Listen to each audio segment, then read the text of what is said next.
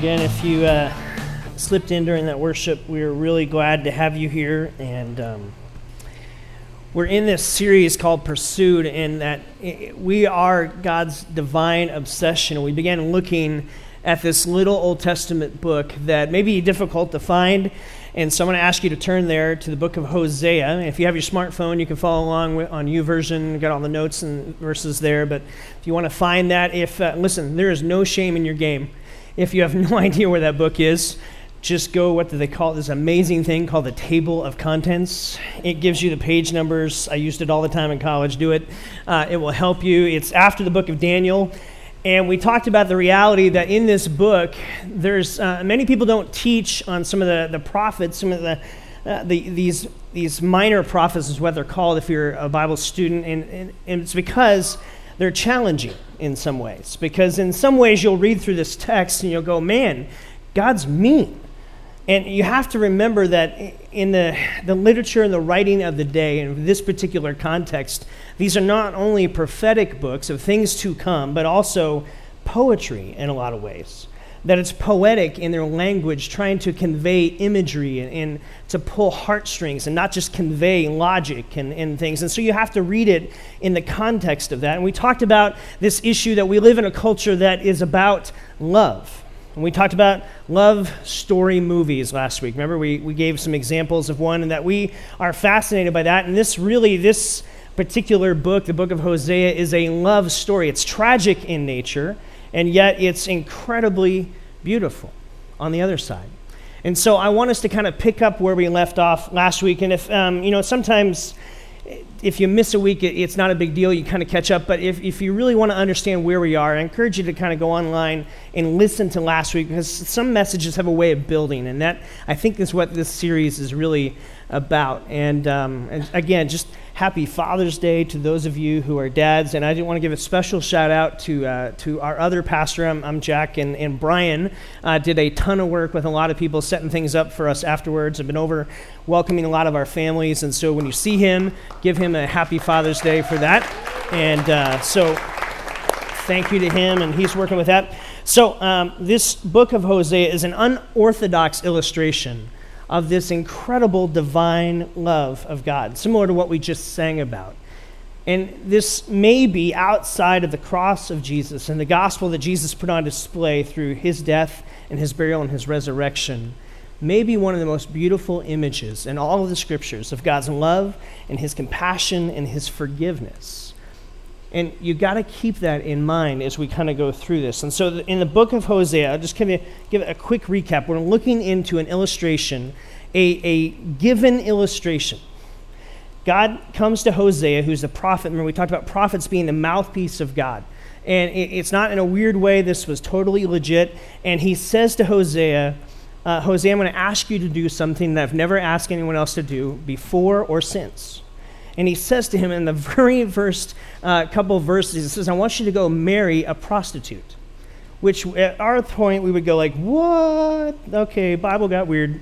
And we'd be like, this doesn't seem to jive with what we know about God and what we know about his heart for us and his passion for righteousness and for us to live kind of this holy life. And you have to understand the whole book of Hosea, the whole first few chapters, are creating this illustration live and in person of this marriage relationship. Remember, we talked about poetry, that this is a poetic look lived out. I want to give an illustration about marriage, God says, because there's something that goes on here. Then the last part of the whole book, from chapter 4 through the end, is really about God takes this marriage illustration. He looks at the first part.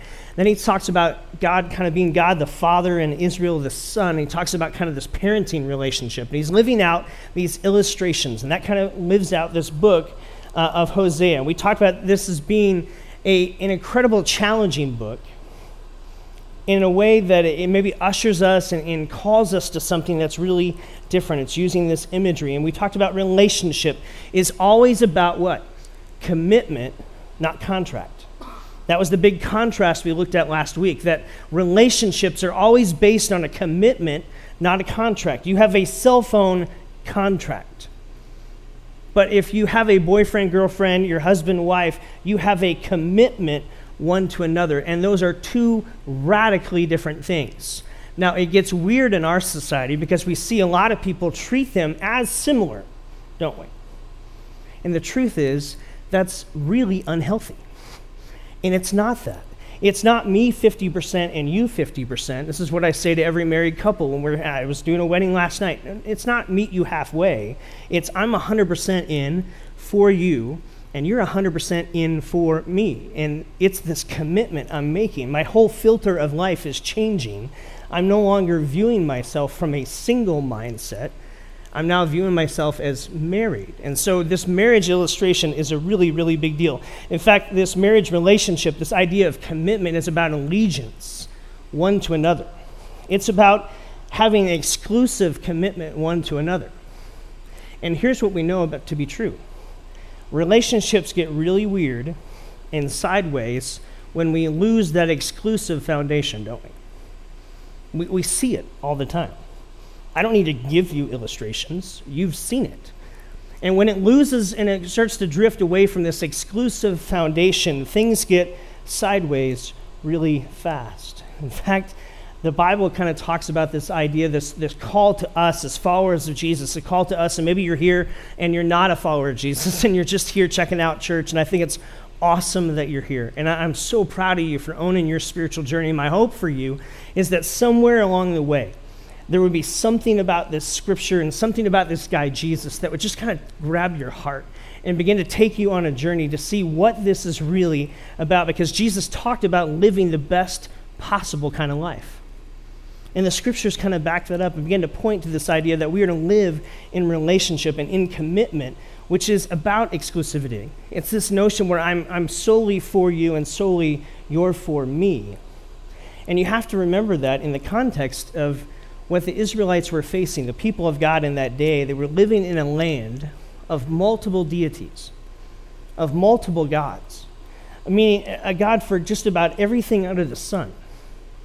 And they would have this pull to want to pursue after other things, maybe pursue after what the Bible would call idols or idolatry, where they begin to give their allegiance or their energy to something else, either in something or someone, that they would begin to kind of place their allegiance and say, God, okay, you're here and you're important, but this other thing is almost just as important or even more important than you. And what the Bible would say is, hey, you're beginning to drift toward this, what the Scripture would call idolatry. Meaning beginning to put something that was made, something that you pursue as above who God created you to be, and above himself and the design that he said, there's some of these needs and some of these desires that you have that are legit and that are good, but when you look for them outside of me, God would say you're going to be empty. And how many times have you heard interviews with people who made it in our culture, right? They have the fame, they have the money, they have the status, and yet part of the longing in their heart is what? They're hollow. They're empty. And see, emptiness is a consequence of idolatry. Emptiness is this thing that, it's this void that you pursue after something or someone to fill the gap and to provide those needs that only God created that he could fill and that he could provide. And we try to place something else in there, and it's this notion that when empty idols are worshipped, the worshiper becomes just as vacant because they're empty and they cannot satisfy. And so you have this relationship between Hosea, remember Hosea is the prophet, and Gomer, which is just a bummer name, let's be honest. And that's her name. And so Hosea goes and marries Gomer, right? And I didn't get to unpack this in chapter 1, but Gomer actually has children there in this household that probably aren't Hosea's children, because she's kind of still stuck in this lifestyle. And along the way, Hosea actually falls in love with Gomer. And then this tragedy strikes, as somewhere along the way, Gomer just decides, you know what, I'm going to go back to my former way of life. And she leaves, and she's back a lady of the night, and she's left, and Hosea's left in the dust. And remember, it's not just about Gomer and Hosea and their story. What their story is an illustration, right? This commitment, this illustration of God and his people. And God has this commitment where he pursues, and yet there's this notion where Israel just says, I'm going to take off. In fact, I want you to look at what I think is maybe one of the saddest verses in the Bible. Because here you have God who has done everything for his people. If you just think back to the backdrop, he's the one that's seen them struggling, rescues them out of Egypt and out of slavery, brings them on this journey, gives them a land, is doing everything for them. And in Hosea chapter 2, you'll begin to see this. This is where to worship, what would happen is people would take the goods that maybe the land would do and provide, and they would sacrifice that. And what Israel was caught up doing is sacrificing this to a false god named Baal. And so God would be watching this. Now, he's the one that's provided all this, but Baal is the storm god that supposedly is about fertility and about crops. And so you have the people of God who would then take their crops and sacrifice it to this false god, all the while knowing that God's the one that actually provided that in the first place. And so it's this weird picture, and we get this poetry here in chapter 2, verse 14, or verse 13. Here's what it says. I will punish her, God's speaking, I will punish her, Israel, for all the time she deserted me. Just listen to the language of this. When she burned incense to her images of Baal and put on her earrings and jewels and went out looking for her lovers, said the Lord. It'd be like if you're married, your spouse gives you a piece of jewelry or a watch or just something that's special to you, or if your boyfriend, girlfriend, they share this with you, and it's this incredible moment where you get this, and then all of a sudden you take that, go down to the local bar, and use that to bribe someone for something in a one-night stand. Like, you would think that would just be weird to do that, right? Like, you just got this gift that's super meaningful, and yet you go out and do this just incredible thing that would be hurtful. And here we have God hurting. Remember, we left off with God being this jealous lover portrayed in a way. And maybe that kind of messes with your image of God and who he is and what he's really like. And yes, God's sovereignty is over that, but you have to understand God's heart here. And it isn't just robotic. God has a heart, and he has these emotions. And that's portrayed all throughout Scripture. And yet, even in that moment of betrayal, that's how God's feeling. She's put on her earrings and gone out to find other lovers, and she's forgotten all about me. Can you imagine how that would feel? Well, some of you don't have to stretch for that. You know. And can you just look at the very next verse? This is amazing to me. A God who pursues us in spite of ourselves. Verse 14. But God says, but then I will win her back once again. I will lead her out into the desert and speak tenderly to her there. I will woo her back. See, God's passionate pursuit and his divine obsession of you doesn't stop with your behavior, good or bad. It isn't dependent on what you bring to the table. It isn't hinge on what you do. Why? Because this isn't a contract. This is a commitment. And it's a commitment God's made to you. It's a commitment he's made to his people. And so you have this illustration. How is it possible to forget the very one that you love and that has loved you? Well, it's really easy to begin to drift. See, no one wakes up and says, God, I hate you and I'm done. No one gets to that point right away. That happens over days and days and months and years of distance. Why? Because this is a commitment. And it's a relationship, and you have to invest in that relationship.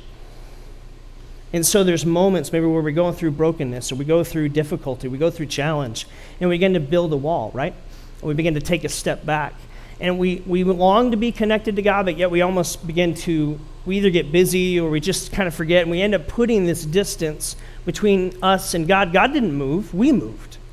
And we begin building this wall higher and higher, and we're the ones that build it. And this drift is part of the human condition.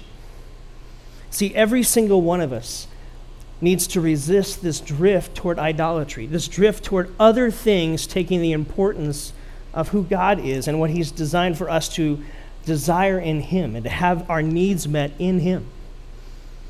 Now, you might say, okay, Jack, what does that look like? I don't know. I know partly what it looks like, but here's the truth. That looks different for each one of us. This idea of drifting away from intimacy and drifting away from this commitment and drifting away in a relationship, it happens differently, doesn't it? Not one marriage is exactly like the other. Not one relationship is exactly like the other. But we all know the drift when we sense it and when we see it. And you're the better judge of that in your own context. And so the question is, are you drifting? With your relationship, you and God, how are you doing? And we asked that last week because it's about this commitment, and we don't want to have this drift in relationship. And we realize, okay, this drift is actually playing out and happening in the life of poor Hosea. Could you imagine? God, you want me to do what? Okay, well, I'll go do that. And he does it out of obedience, and then somewhere along the line, he actually falls in love, and then this bridge is burned. And Gomer takes off, and he has no idea even where she's at. And yet his heart is breaking. And we would look at that, and we would say, that's a challenge. But here's what we talked about last week, remember? The foundation of this whole book is God pursues us for a relationship, and that matters. Why? Because it's about commitment, not a contract. God pursues us for a relationship, and God comes to Hosea and he says, I want you to do something. Chapter 3, verse 1. Here's what he says. So you have all this poetry going on. Then he comes to Hosea, who's in this broken spot. The Lord said to me, go and get your wife again. Now, that's probably not the advice I would give Hosea. I mean, if you think about it, let's just be honest. Hosea has got this person who, it might be a wonderful person, but who is trapped in dysfunction junction, right? This is super dysfunctional, super unhealthy. And most of us in the room would probably look at Hosea and say, Hosea, you have every right to get out.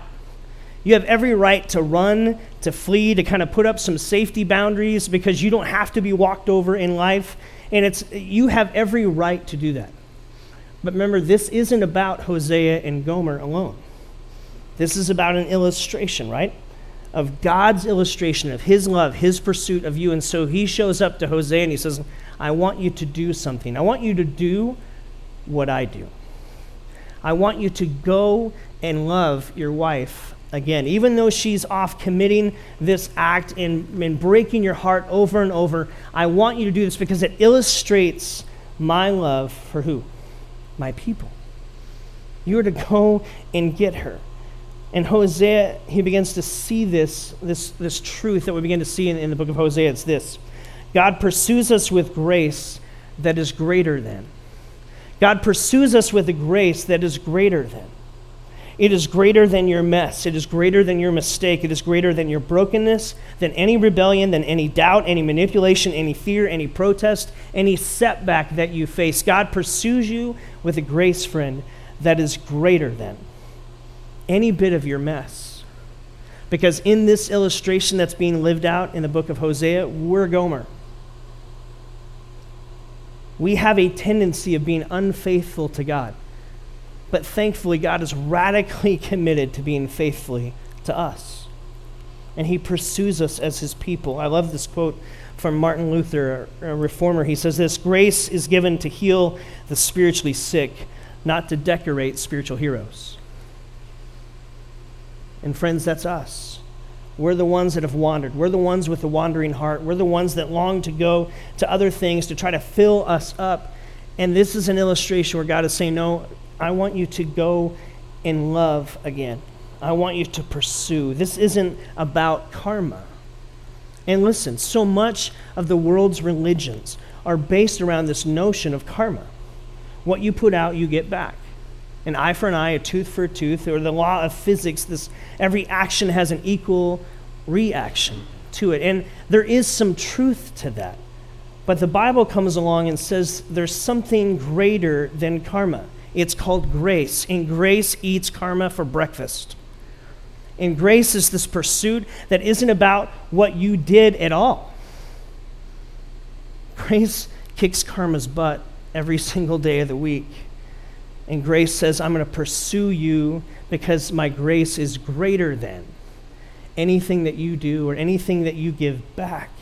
It's not based on a contract. It's based on this commitment, this covenant type love. I want you to go and love. In Hebrew, literally, this phrase that God is saying to Hosea is talking about his loyal love. We mentioned that last week. God has this loyal love that's based around this covenant. It defies reason and logic. Friends, grace is good news. And isn't that what Jesus said? I've come to bring you good news. I've come to bring you something that you could not acquire on your own. It isn't based on what you give and then you're going to get that back, because if that were true, we're all toast. Right? And so the Bible says, no, this is about grace. She, Gomer, is the serial cheater. She's stuck in this pattern. Maybe from shame, maybe from guilt, maybe some things from her past that have led and fed into this cycle. That may be very true. And we know that to be true, that can be a huge influence where people are, which is why grace says you don't live by shame. You don't live by past titles or past name badges that have been strapped onto you. You have a new name. It's called grace. And you have it, and it covers over anything. Why? Because grace is greater than. That's what the Bible continues to talk about. And Hosea, as a single dad, is maybe looking at this illustration and saying, God, this hurts. Like this isn't right. This isn't real. And God says, you know what? I want you to do this because this is an illustration of my love for my people. And my grace pursues people for a relationship. And my grace is greater than any mess or any mistake or any choice or any rebellion that they might have in their life. This is about a loyal love. You'll remember back to Abraham. Abraham is one of the early followers of God, and he says God makes this covenant with him. And we don't understand that word covenant a whole lot. Maybe marriage might be the best example of that, because remember we talked about this idea of commitment, and we struggle with that word commitment because I have a commitment to the gym, and I obviously go all the time. Thank you for laughing. I'm okay. Anyway, so it's this notion, I understand commitments can be shallow and can be faulty at places, and yet this covenant, remember God makes this covenant relationship with Abraham, and he does so in the custom of the day. This seems weird and seems gross if you don't know about it. But back in the Old Testament, in the ancient Near East, they had this custom that where they would take an animal, they would split it in half, and they would lay it half open, and then these two people that have this commitment one to another, they would walk in between them. And now we look at that and go, dude, that's animal cruelty, that's weird, that's gross. It is all of those things. But in the ancient Near East, that was the custom of the day. And so Abraham and God are having this conversation, and God says, I'm going to make a covenant with you, a commitment to you and to your future generations. And so in the custom of the day, here's what we're going to do. So Abraham takes an animal, cuts it open, lays it there, and God puts him to sleep. And God walks in between these split animals. Here's what they were saying that day. May God do to us what it was done to this animal if I break covenant. Meaning, if you had land next to me, and we said, hey, here's our property lines. You stay on your land, I'll stay on my land. We're going to split this animal open, walk in between it. And if I go on your land or you come on mine, we violate this commitment we're making right now, may God do to us what happened to this antelope. I'm picking an antelope. I don't know if they had antelope. And so we would say that. And so God says to Abraham, I'm going to make a covenant with you. And he does this, and then he puts Abraham to sleep and says, no, you're not going to walk through it. Just I am. In fact, I'm going to walk through this so that you know I'm committed to you no matter what you do. God pursues us with a grace that is greater than. And friends, that is not only good news, that is the best news on the planet. Because we know ourselves. How many of you know yourself? Yeah, this is a participation. How many of you know yourself? Yeah. And my hunch is, no matter how committed you are, how disciplined you are, at some point you wake up and realize the truth. I can't attain everything and do everything the way God desires and dreams me to do. Why? Because I'm not capable. And so God says, I'm going to pursue you, and I'm going to make this commitment to you, and I'm going to make it to his people. And remember, this is an illustration of God's love to his people. And so in verse 2, chapter 3, he goes on, I want you to go and love your wife again. So verse 2, so I bought her back. So here's Hosea, right? He probably wanders into a shady part of town. And back in that day when slavery was rampant, right? We don't have that issue today at all, do we? That's total sarcasm. In fact, anyone heard of the End It movement? We've got what's reported at 27 million people stuck in slavery today. Whether that's sex trafficking, whether that's just slavery on just plantations that we're all over the world, or different things, stuck in factories doing things. We understand slavery. We may have abolished some of it, but the truth is it's still alive and active on our planet. And what would happen back then is a woman who would get stuck into this cycle again, she becomes known as property. She's no longer a person. And so somewhere along the way, she would probably stand on a platform like this, and she would be bid on. And the highest bidder would win her as property. And so imagine this scene as Hosea is walking through maybe this shady part of town. And here's Gomer up on this platform, people gawking, bidding, shouting out, maybe whatever they're doing in this moment. But she knows she's lost probably all value of herself. And in this moment, she begins to hear a familiar voice. And it's the voice of her husband, Hosea, who's lost her because she's been sold as property. And yet in this moment, Hosea shows up and it says that he pays for her. He buys her back. This 5 bushels and a barley and measure of wine, that's about what a slave would go for in that time period. And so Hosea buys her back. And he says, you're coming home with me. And it's home, not out for sale, not stuck in the cycle. You're coming home where you're known. And God says, see, Hosea, that's what I do for my people. Anyone getting a foreshadowing here of what Jesus does for us? Is this beginning to paint a picture of maybe what God sent Jesus on a mission to do? To buy us back. See, to redeem something in the New Testament has a lot of spiritual overtones to it. Redemption. That's in the New Testament, it's a highly spiritually significant word, right? But in the Old Testament, the word redemption is an economic term. Doesn't have spiritual overtones to it. It's an economic term.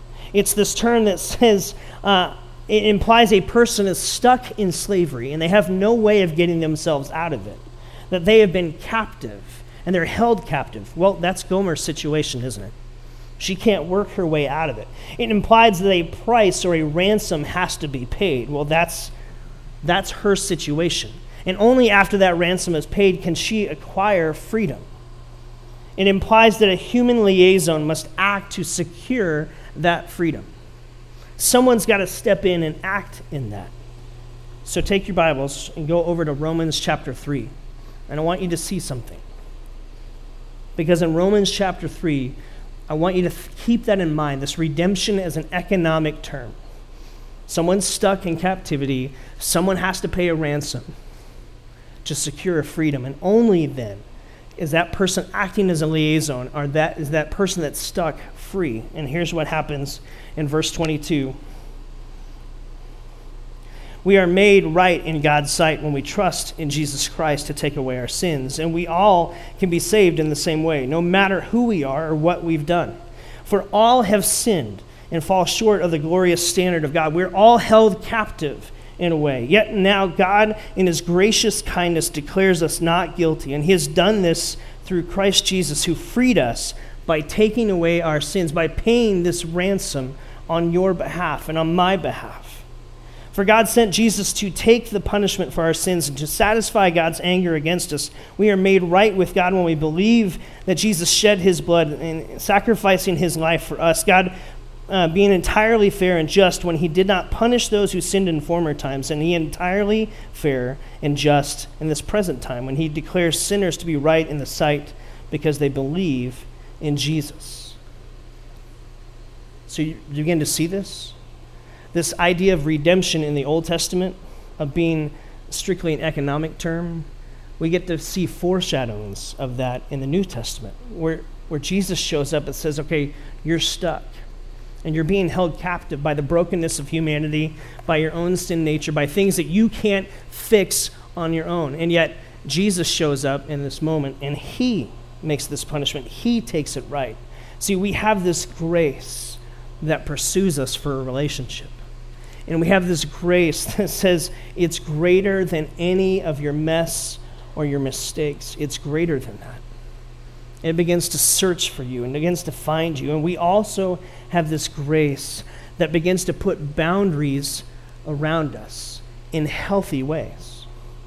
See, what you begin to see in this story of Hosea is that Hosea takes Gomer home. And he says something really incredible here in verse 3. Can I just read it to you? Verse 3, he says this. So I bought her back, and then I said to her, you must live in my house for many days, and you must stop this activity that you're involved in, this prostitution. During this time, you will not have a relationship with anybody, not even with me. I'm going to set some boundaries around you. Why? Because you're stuck in this cycle, and it's not healthy, and it's not good for you. How many of you have a father? We all do. And whether you have a great relationship with your father, and maybe you do, and maybe Father's Day is an awesome day for you, and maybe you don't. Maybe you don't know your dad. Maybe what you know of your dad doesn't bring warm fuzzies, and Father's Day is a tough day. And here's what you need to know, is that God is our perfectly heavenly Father. He's not a greater reflection of our earthly dads. He's the perfect reflection of what earthly dads should be.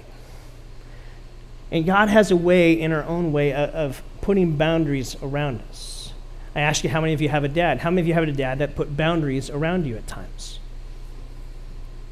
You are loved if you did.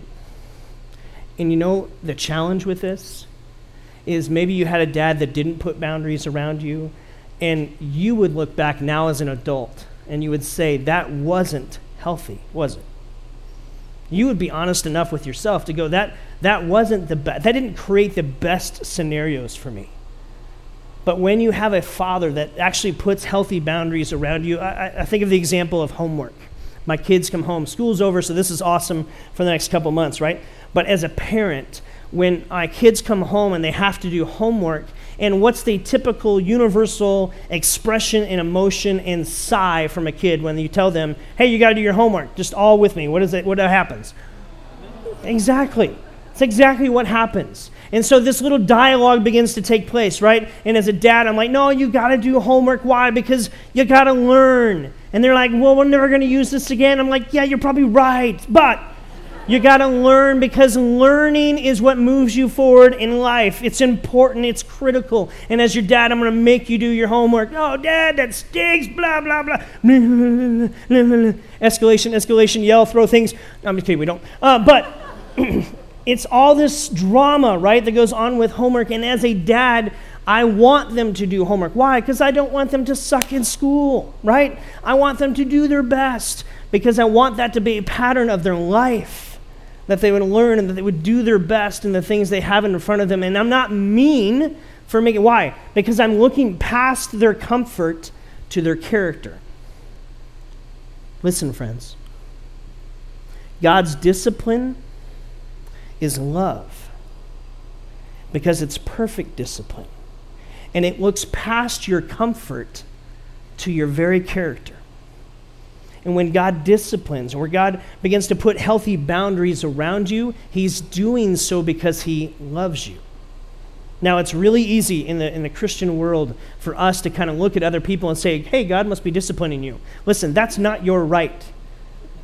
You don't sit in the seat of judgment, so just stop it. The only person who can understand that if God's truly disciplining them is you. And you know that better than anybody. So don't let anyone else tell you this is what's happening. You and God work that out. God, is this a struggle because of something? And maybe God's going to say, yeah, I'm withholding something, or I'm calling you on the carpet on something because I care more about your character than your comfort. God looks all the way past your comfort levels to your character. And he says, I want to do some refinement work here. And this is about maybe some boundaries and about calling you to something better and something greater. See, love knows no bounds, but it also brings boundaries. and there's truth there. Real love knows no bounds. It will go to the end. But it also knows enough to put boundaries around things. And that's what's happening in Hosea and Gomer and their relationship. And listen, remember that illustration? That relationship is a bigger illustration. And God is putting some boundaries around his people. And he's doing things in the book of Hosea that says God loves you more than your comfort level. He looks beyond that. He loves you all the way to your character. And he's doing some refinement work at times. Can I just read to you Hebrews chapter 12, and I'll draw this to a close. Hebrews chapter 12, it says this, as you endure divine discipline. Listen, discipline is not easy, right? When I take away TV from my kids, do you know who suffers the most? Preach it, man, preach it. Who suffers the most? I do. Amy does. Why? Because it stinks. Because it's hard. Because all of a sudden it's, I'm bored. Now it's summer. There's no homework to do. I made up homework. It's challenging at times. Discipline's not easy. God's not on a pleasure trip when he disciplines you. It's not like he. No, I don't think God likes to do it. Why? Because it's tough when you love. And some people look at God and go, God, you're supposed to love me. Just let me get away with everything. Let me do everything. And God says, no, that's not love. You know that to be true. In fact, you show up in the store, in the supermarket, and a kid's going nuts, and you're looking around for the parent. What are you looking around for the parent to do? Get some kind of control, right? And that parent sometimes is hiding down another aisle, avoiding their child who's throwing the temper tantrum in the middle of the aisle, and you can't move your cart around you. And what you want is somebody's got to have control. Someone's got to put down some boundaries here, right? That's what you're thinking in your mind. Why? Because that's the loving thing to do. And sometimes that's tough. And God says, I love you more than your comfort. I love you all the way to your character. So in the book of Hebrews, it says this, as you endure divine discipline, remember God is treating you as his own children. Who ever heard of a child who was never disciplined? A parent who doesn't discipline you as he does all his children, it means that you are illegitimate and not really children after all. Since we respect our earthly fathers who discipline us, should we know all the more cheerfully submit to the discipline of our heavenly Father and live forever. Earthly fathers discipline us in a few years, doing the best they know how, but God's discipline is always right and for our good. And so in the book of Hosea, we begin to see this on display. God loves you and pursues you for a relationship, friend. And he pursues you with a grace that is far greater than any mess or mistake or setback or act of rebellion you could ever do. But he loves you enough to maybe even begin to put some boundaries around you, to begin to hem you in a little bit, because his love is driven to help you become something that you are not. That's what we're going to look at next week, to become and move into something different. And so here's what I want to invite us to.